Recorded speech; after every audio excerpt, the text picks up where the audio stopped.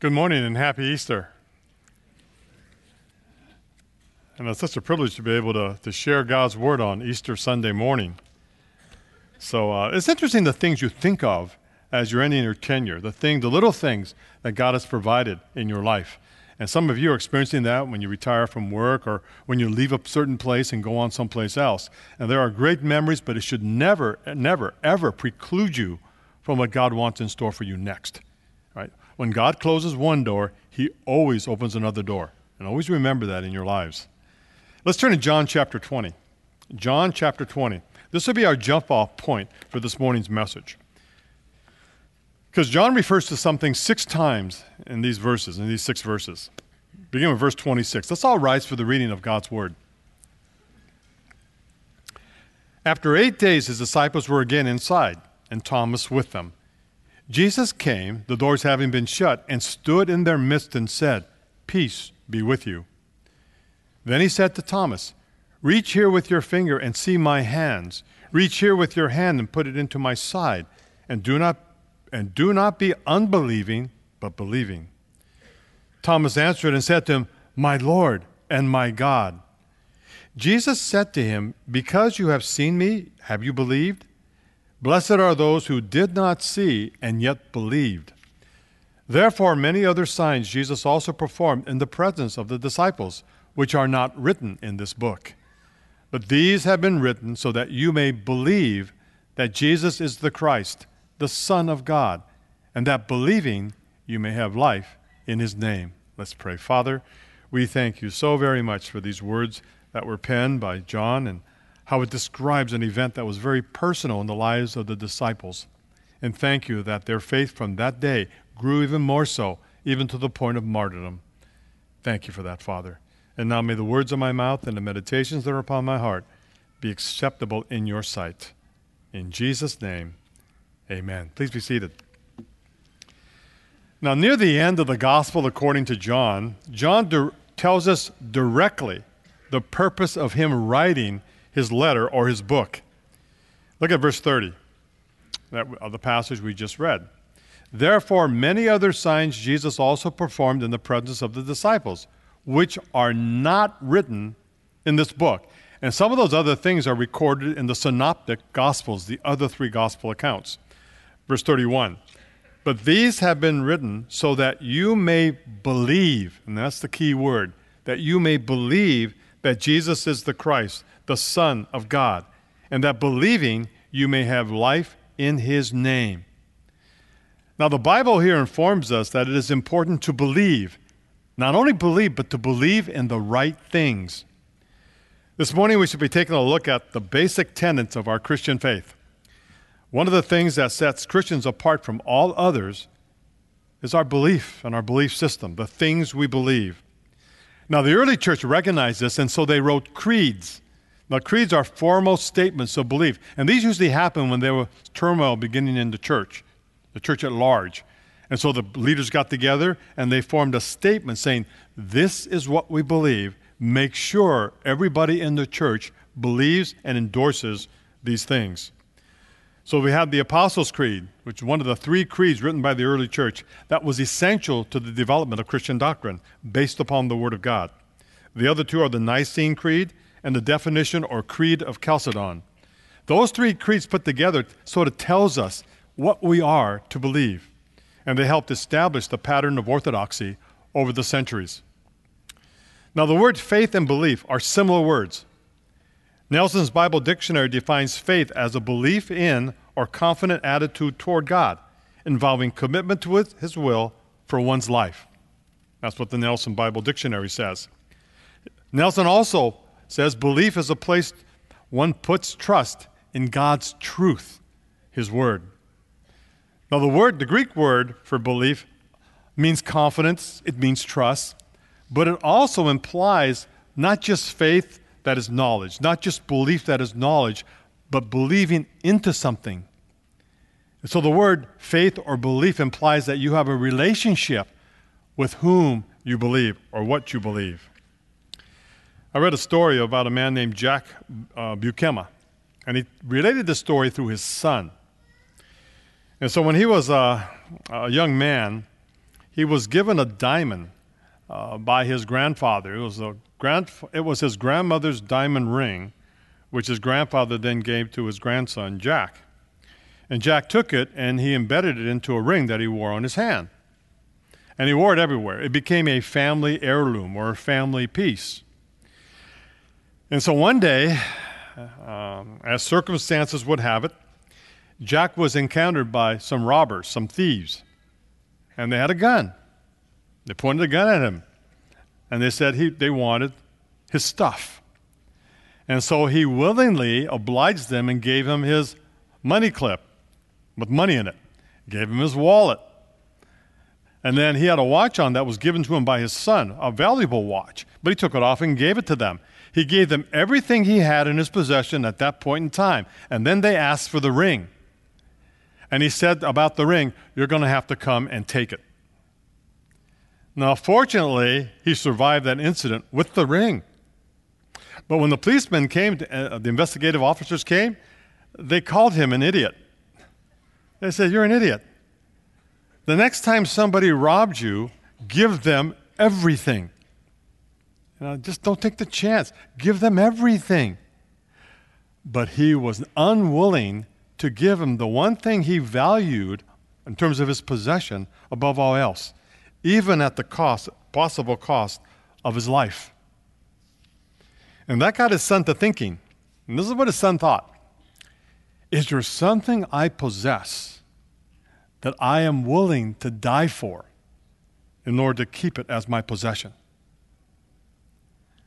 Is there something I value more than my own life?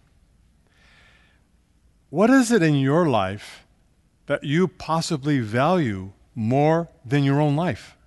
Is there anything? Is there a belief that you have that you value more than your own life? Is there something that you grasp so very dearly that you believe to be so true and so important that you would be willing to forfeit your life for it? Anything in your life. Now, I can think of two things. The one thing I would be willing to forfeit my life for is my family. There's no question about that. I've often thought about scenarios like that.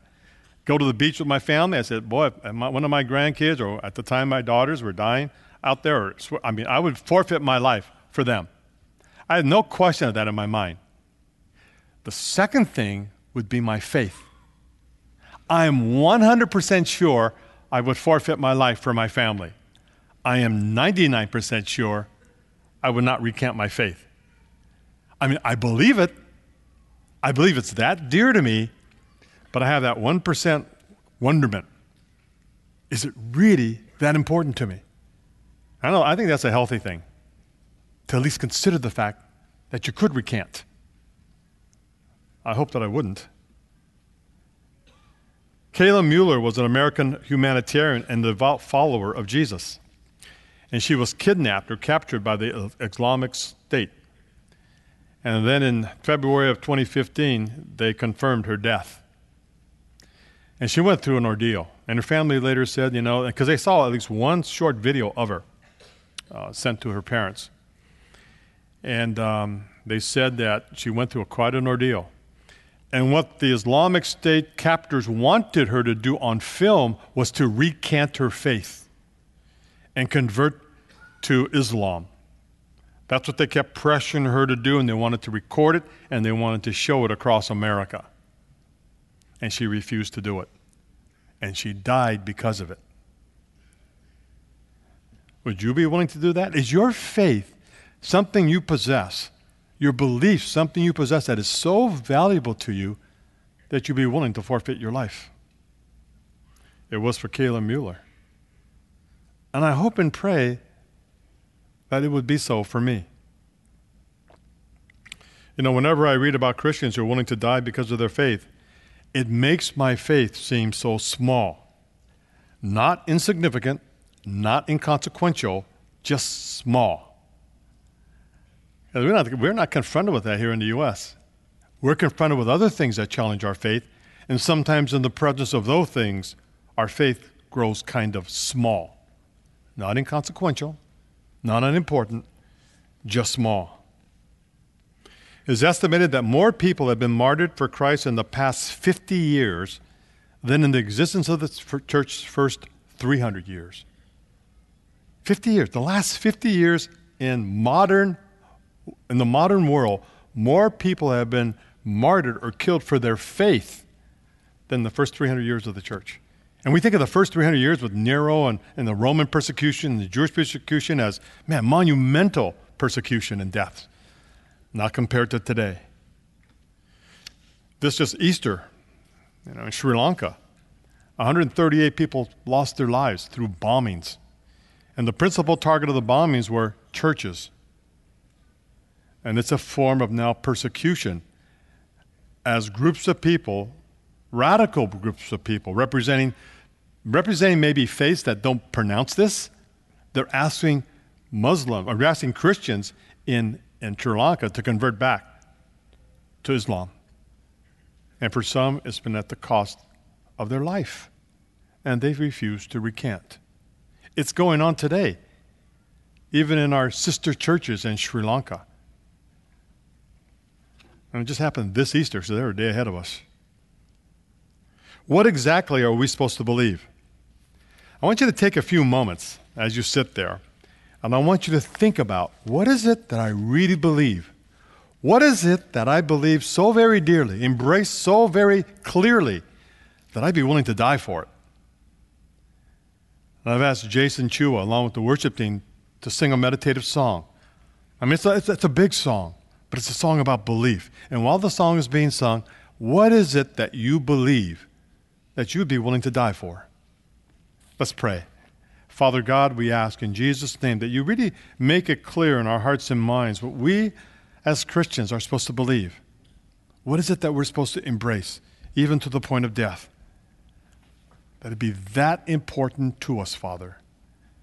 And so, Lord, we ask in Jesus' name that as we look into the Word this morning, and as we sit in your presence, you'll help us firm up those things which you are supposed to believe with all of our hearts. Thank you. In Jesus' name, amen. And one of the things that's been a real blessing over the years is God has just blessed our church with so much talent in a multitude of different ways, including vocalists and people who have the gifts of playing instruments. Thank you, all your parents, for investing all those money in music lessons. Really, I see the kids playing instruments, and I wonder, maybe God someday is going to use them as people who help lead worship. And what finer way of using the training you've had, the musical training you have, and that's something I think love to see kids aspire to, and someday they'll be able to help the church family worship the Lord in music. So thank you. What do we believe? What is it that we should believe? And these are the things that I hope our church family would never leave in terms of their belief. Now, first of all, we believe in one Creator God. We believe in one Creator God. Turn to Deuteronomy chapter 6. This is a Shema of God. It's supposed to be repeated on a daily basis by everyone who is faithful to Judaism. Deuteronomy chapter 6. And it's supposed to be shared from parent to child. And this is what the beginning says in verse 4. Hear, O Israel, the Lord is our God. The Lord is one. The Lord is one. Now there they mean He is the preeminent God, but it also means there are no other gods. There is just one God, and He is one God. Ephesians 4:6 says this in the New Testament, one God and Father of all, who is over all and through all and in all. One God. One God. We are monotheists. Now we believe in the fact that there is the Father, Son, and Holy Spirit, a triune God, nevertheless one God. Do I understand it? Absolutely not. It escapes me. My finite mind cannot comprehend a triune God, Father, Son, and Holy Spirit, that is one God, but He is, because the Bible says so. In Matthew chapter 28, verse 19, there's the expression of the Trinity. Go therefore and make disciples of all nations, baptizing them in the name of the Father, the Son, and the Holy Spirit.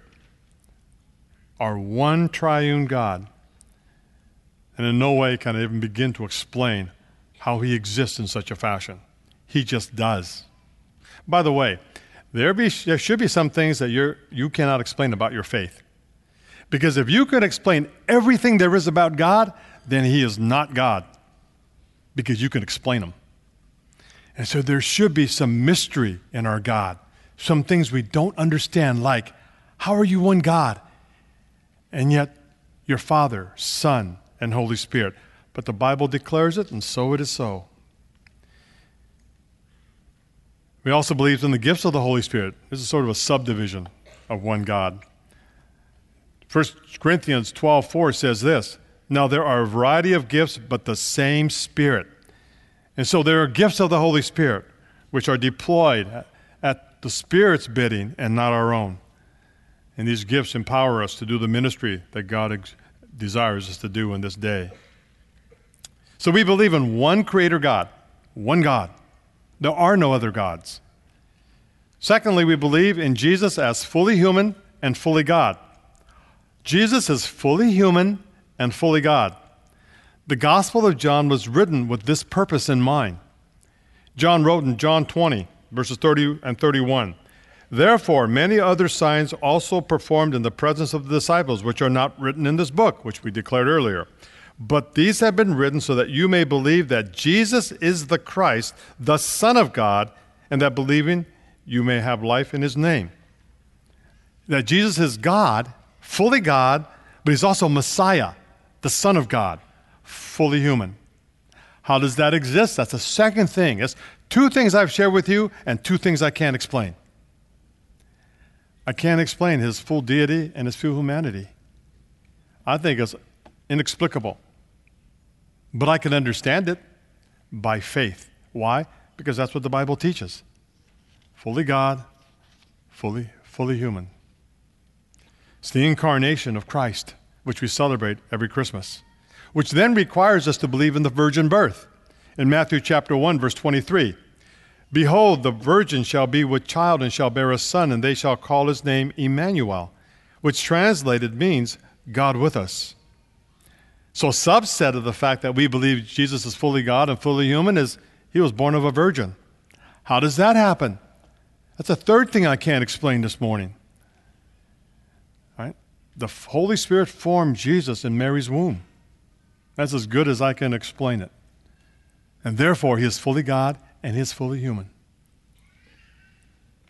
What does this mean? It means that Jesus is fully capable of forgiving us our sins because he's fully God. And it means that Jesus understands exactly where we are in life because he is fully human. A very relatable God is Jesus. And it means that we can justifiably worship Jesus today as our Savior and Lord. So we believe in one Creator God. We believe that Jesus was fully human and fully God. Third thing we believe is we believe in the bodily resurrection of Jesus. The bodily resurrection of Jesus. Turn to 1 Corinthians chapter 15. 1 Corinthians 15. Now, Pastor Rocky preached about this morning at our sunrise service. The resurrection of Jesus. We believe in the bodily resurrection of Jesus. Verse 12 of chapter 15 of 1 Corinthians. "Now, if Christ is preached that he has been raised from the dead, how do some among you say that there is no resurrection of the dead? If there is no resurrection of the dead, not even Christ has been raised. And if Christ has not been raised, then our preaching is vain, your faith also is vain," or futile. So we believe in the bodily resurrection of Jesus. It was a body resurrection, not just a spiritual resurrection. Now, Easter 2017, I preached a message about the evidence for his resurrection. And there are books out. I mean, there's more evidence for his bodily resurrection than one could even begin to imagine, because I think God wanted us to be able to cognitively understand that indeed Jesus was raised from the grave. Right? He was raised from the grave. He was bodily raised from the grave. And there's plenty of evidence for enough to actually convince a jury to render a verdict that, hey, the grave was empty and Jesus was raised from the grave, bodily. Now, when you If you ever leave Evergreen, attend another church, one of the things you make sure they teach and preach there is Jesus was bodily resurrected from the grave. Bodily resurrected from the grave. He conquered death for humanity. I had a pastor friend who went to a seminary, and he was in a class of about 30, 35 seminarians about to become pastors. And only 2 of them believed 2 things. Right? 2 of them believed there is a heaven, and therefore a hell. And only 2 of the class believed that Jesus was raised from the grave. None of the other future pastors believed that. So be careful where you go and worship. And just inquire about the things we should believe and make sure that's what they teach at the church you attend and call your home. And one is the bodily resurrection of Jesus. And what does it mean for us to have him bodily resurrected? In 2013, Google vowed to solve death. I shared this before. Google can do anything, huh? Google is everywhere. All right. The longest any human being has lived through history is, how long do you think the longest tenure a human has had on earth? Post-Scripture. Right. Recorded by the Guinness World Book of Records. 122 years and 164 days. That's one record I hope I don't break.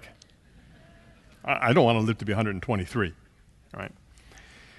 In September of 13th of 2013, and this is the magazine that's up on the screen, Google and its CEO, Larry Page, at the time, were funding a company that will try to extend human lifespan and solve the diseases of aging, and they call it diseases of aging.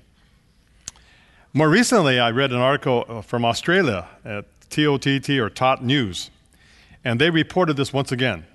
Virtually the same story. This is this year, 2019. Now, the death-occurring company Time is referring to is called Calico. And as far as I know, they're still in existence. According to the press release put out at the same time as the article, Calico will focus on health and well-being, in particular, the challenge of aging and associated diseases. Calico's CEO and founding investor is Arthur D. Levinson, the former CEO of Genentech, the biotech corporation. Levinson has been given a new role to alter the basic nature of human existence, to help people live longer. But if you're looking for more details about Calico from Time's exuberant cover story, don't bother. All Google offers is the following. And this is kind of interesting. Okay, so you're probably thinking, wow, that's a lot of different from what Google does today. And you're right. But as we explained in our first letter to shareholders, there's a tremendous potential for technology more generally to improve people's lives. So don't be surprised if we invest in projects that seem strange or speculative compared to our existing internet businesses. That's Google warning its investors. We're going to do some things different. Why? Because we want to solve death. All right, so they created a $1.5 billion research center, and that's what they're trying to do. But think about it. What they're really trying to do is what? You can't solve death. What they're trying to do is just prolong life. But as far as we who are believers are concerned, because death has already been resolved for us. There's already a solution to death. Death has already been conquered by the resurrection. Because we know when we die here on earth, there is life eternal in the presence of God. That's the best solution that you could possibly have about death, isn't it?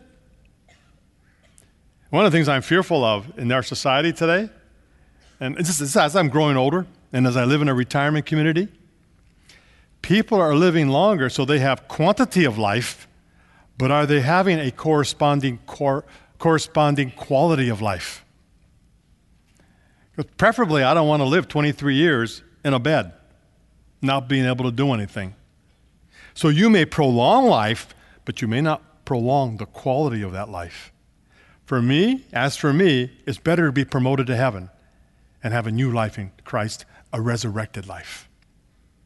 And so if you're looking for a solution to death, you've already found it in Jesus. And it's called the resurrection, where you and I, upon death, from this life on earth, we'll be given a brand new body. And we're going to live forever in that body.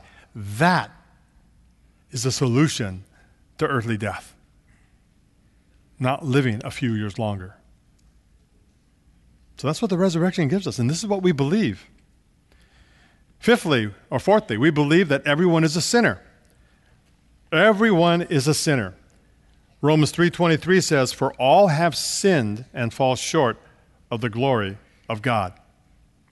Everyone has sinned. No one gets into heaven because they're a good person. No one gets entry into the kingdom of God called eternity called heaven because they've done good works. Even if Mother Teresa, who most people feel has done an incredible amount of good works, if Mother Teresa was depending on her good works to get her into heaven, she wouldn't get there. Because it's not based on works, but it's based on faith. And one of the things that you hear people say every once in a while is, they're such a good person. How could God condemn them to hell because they're such a good person? No one is good enough to get into heaven. It takes an intermediary to get you there.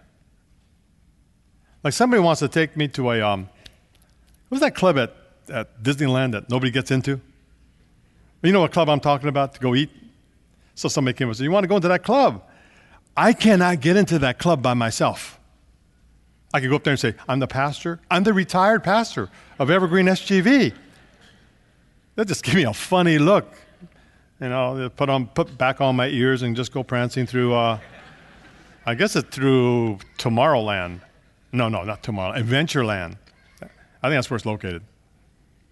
But if someone who has whatever you have to get in there invites me and becomes my intermediary, I can get in, even though I myself don't deserve it.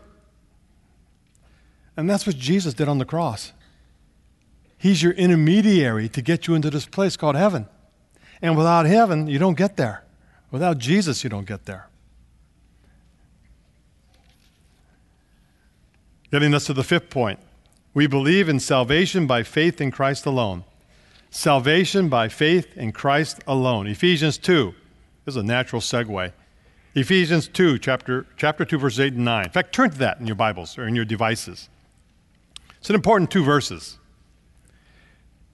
It teaches us a very important truth about what we believe. Ephesians 2, verse 8 and 9. "For by grace you have been saved through faith, and that not of yourselves. It is the gift of God, not as a result of works, so that no one may boast." Faith in Christ and Christ alone. There is no salvation apart from Jesus. Jesus said, "I am the way, the truth, and the life. No one comes to the Father except by or through me." Christ and Christ alone. There is no salvation apart from Christ. And there is a place called hell. Matthew 25, verses 41 and 46 says this, this is Jesus speaking, "And he will also say to those on his left, 'Depart from me, accursed ones, into the eternal fire which has been prepared for the devil and his angels.'" Verse 46, "These will go away into eternal punishment, but the righteous into eternal life." That's a hard passage, isn't it? But it's part of what we believe. There is a heaven and there is a hell. How do we know that? The Bible says so. You know, I'll make comment about this later, but there are the class that my friend was in, that 30 some odd students, and only 2 of them believed that there was a heaven and a hell. Basically what they believe is that there was no hell, only heaven. And today, part of the church that's emerging teaches that. The one theologian you have to be careful of is a guy named Rob Bell. And don't read him, all right? Because that's what he believes. There is no hell, only heaven. I very seldom name people from the pulpit. I'll name him. And anybody who follows Rob Bell, you should be suspicious of. Rob Bell. All right. I bought some of his books and this other guy's book, and I didn't want to add to their economy, so I went on on Amazon to look for it used.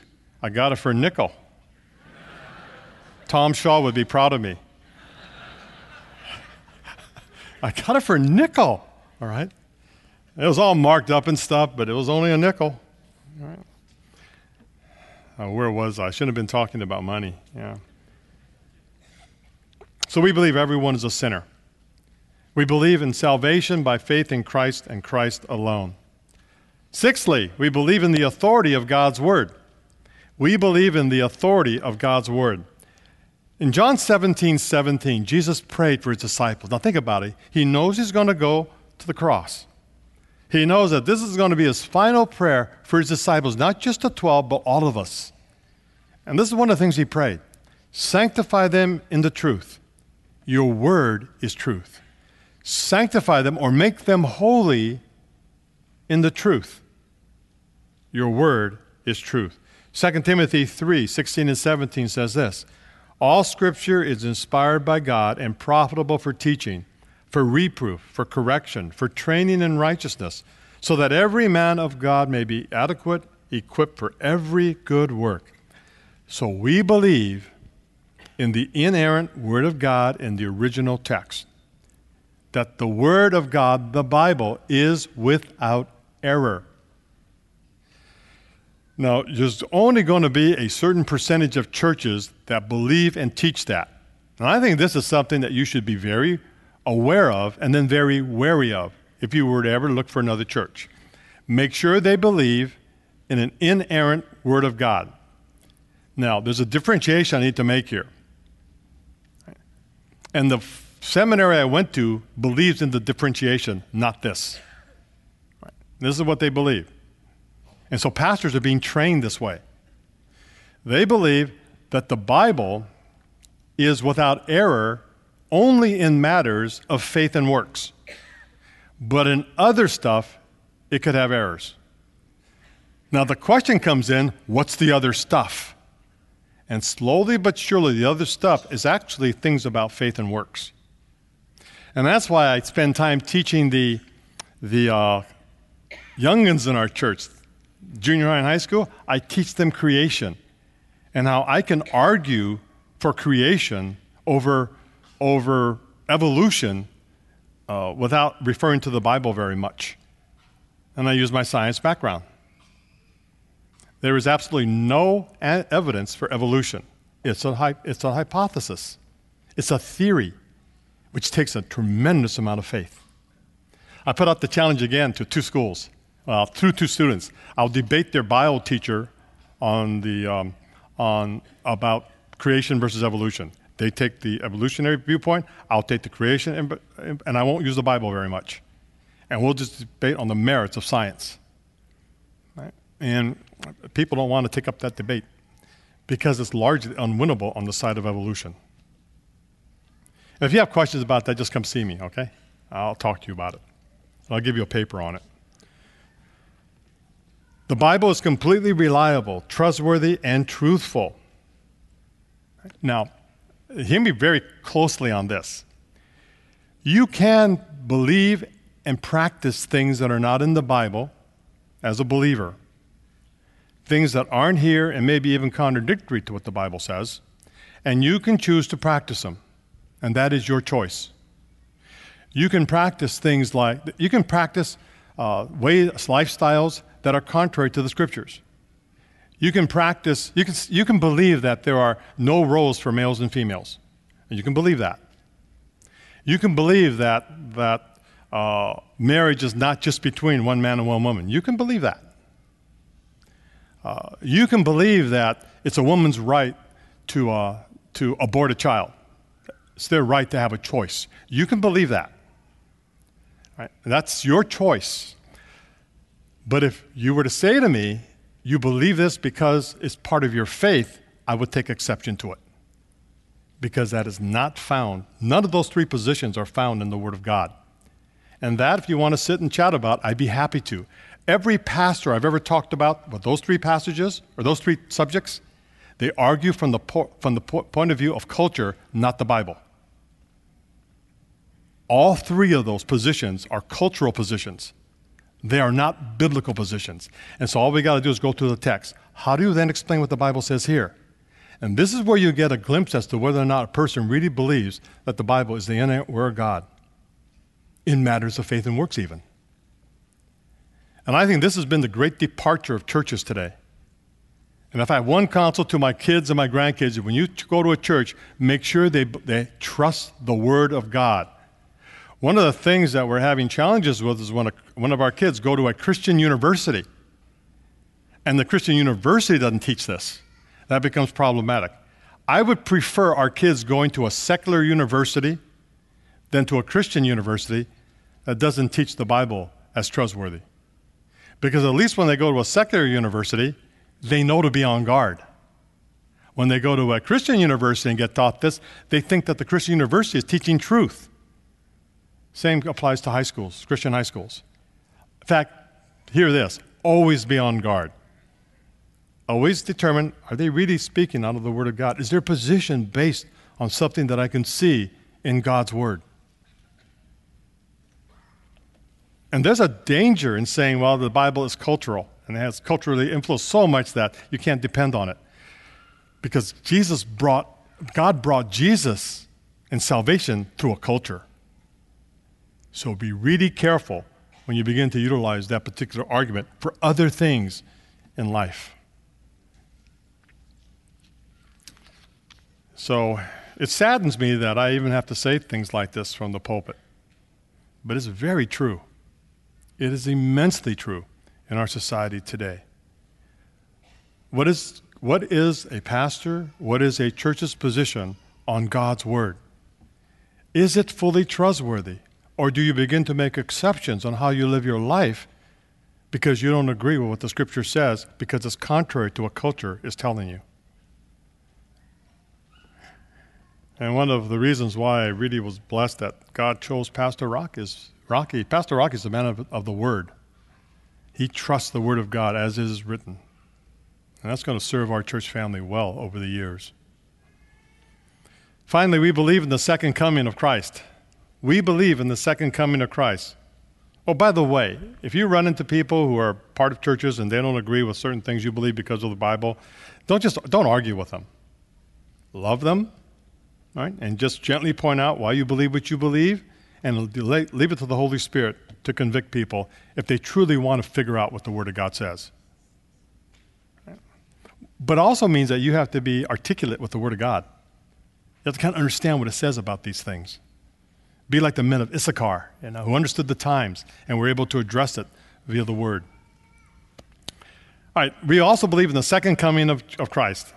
Matthew 24. Turn to Matthew 24. We believe in the second coming of Christ. Verses 42 and 40 to 44. Therefore, be on the alert, for you do not know which day your Lord is coming. But be sure of this, that if the head of the house had known at what time of the night that the thief was coming, he would have been on the alert and would have not allowed his house to be broken into. For this reason you must also be ready, for the Son of Man is coming at the hour when you do not think he will. Jesus is coming back. I love the Easter celebration because they teach the full spectrum of the gospel. And one of the things they teach is he's coming back. Maranatha, he's coming back, the Bible says. We believe in the imminent return of Jesus. He can return any moment in any generation. Trying to guess his actual return date is an exercise in futility. So if you ever go someplace and the person says, maybe you're at a conference, I know when Jesus is coming back. I know the date, I know the hour. I don't follow that person because nobody knows according to Scripture. We know the times, maybe the age, but not the precise time. By the way, I think we're in the last times. And if I'm wrong, it's okay, because everybody is supposed to believe that Jesus' return is imminent to their generation. But I believe it is. And I believe at the moment Israel became a nation again, the final clock started ticking. You realize the enormity of that impossibility? That Israel become a nation again? But it did. So I think that Jesus' return is indeed imminent. It is close at hand. And we need to be prepared to suffer if suffering is necessary when the Antichrist takes over the world. And if Christians have not been raptured or taken to heaven. Be prepared. Prepare your kids for that. In other words, are you willing to die for what you believe? Is what you believe so near and dear to you, so believable to you, that you're willing to perish rather than recant that which you believe and the relationship you hold so dearly with Jesus? We believe in one Creator God. We believe Jesus is fully human and fully God. We believe in the bodily resurrection of Jesus. We believe everyone is a sinner and needs salvation. And we believe that salvation comes by faith alone in Christ. Faith, not works. We believe in the authority of God's Word. And we believe in the second coming of Christ. Now, there are other things we believe that are profoundly true in the Scriptures. But these are some of the basic things. These are the things we should be willing to die. If someone says, recant this stuff, you'll say, I cannot. Even at the point of death. I can only hope that I'm as courageous as Kayla Mueller and the other saints across the globe right now who are perishing for the sake of the gospel. You know, there are people, sometimes this is beyond my comprehension. There are people who are going to nations where they know they will be persecuted in order to share the gospel. And they know they can potentially die. Somehow that's sometimes beyond my thinking, my ability to comprehend. I can't wrap my head around it. But thanks be to God for those as they pave the way for the way in which we should at least believe with all of our hearts. And if you believe the things that I shared this morning, and you haven't asked Jesus to be your Lord and Savior, you can begin your dying today by dying to self and accepting Jesus as Savior and Lord. And on this Easter Sunday, I consider it a privilege to be able to offer to anyone through the gospel salvation in Jesus, faith in Christ and Christ alone. Let's all pray. And specifically, I'd like to invite anyone who has never asked Jesus to be their Savior and Lord to do so this morning, to invite Jesus into their heart and life, and then begin their walk with Christ. It won't be a perfect walk, but it will definitely be a walk with Jesus, because He promises to answer this particular prayer. So if you've never asked Jesus to be your Savior and Lord, would you do so this morning, this Easter morning, by repeating this prayer after me and making it your own? Here's the prayer, silently in your heart. God will hear it. Dear Jesus, I believe you are God's Son, that you died on a cross, that you rose from the grave. I am a sinner. I confess my sins. I ask you into my life as my Savior and Lord. Now, if you close off that prayer with an amen, and everyone just keep their eyes closed and just meditate and be praying for people who still need to know Jesus Christ. If you prayed that prayer with me, all eyes are closed. Would you raise your hand so our pastors can see it? They're the only ones who have their eyes open right now. Raise your hand and raise it high so one of our pastors can see it, that you have confessed your faith in Christ this day, this Easter day. Father God, we pray that there are some who have confessed their faith and just can't seem to raise their hands at this point in time. We pray for them, Father, that their faith will become more and more genuine as each day passes. And thank you that we can continue to worship you freely in this country. And help us to believe the things that we should believe, to embrace it, and to never leave it. We thank you in the precious name of Jesus. Amen.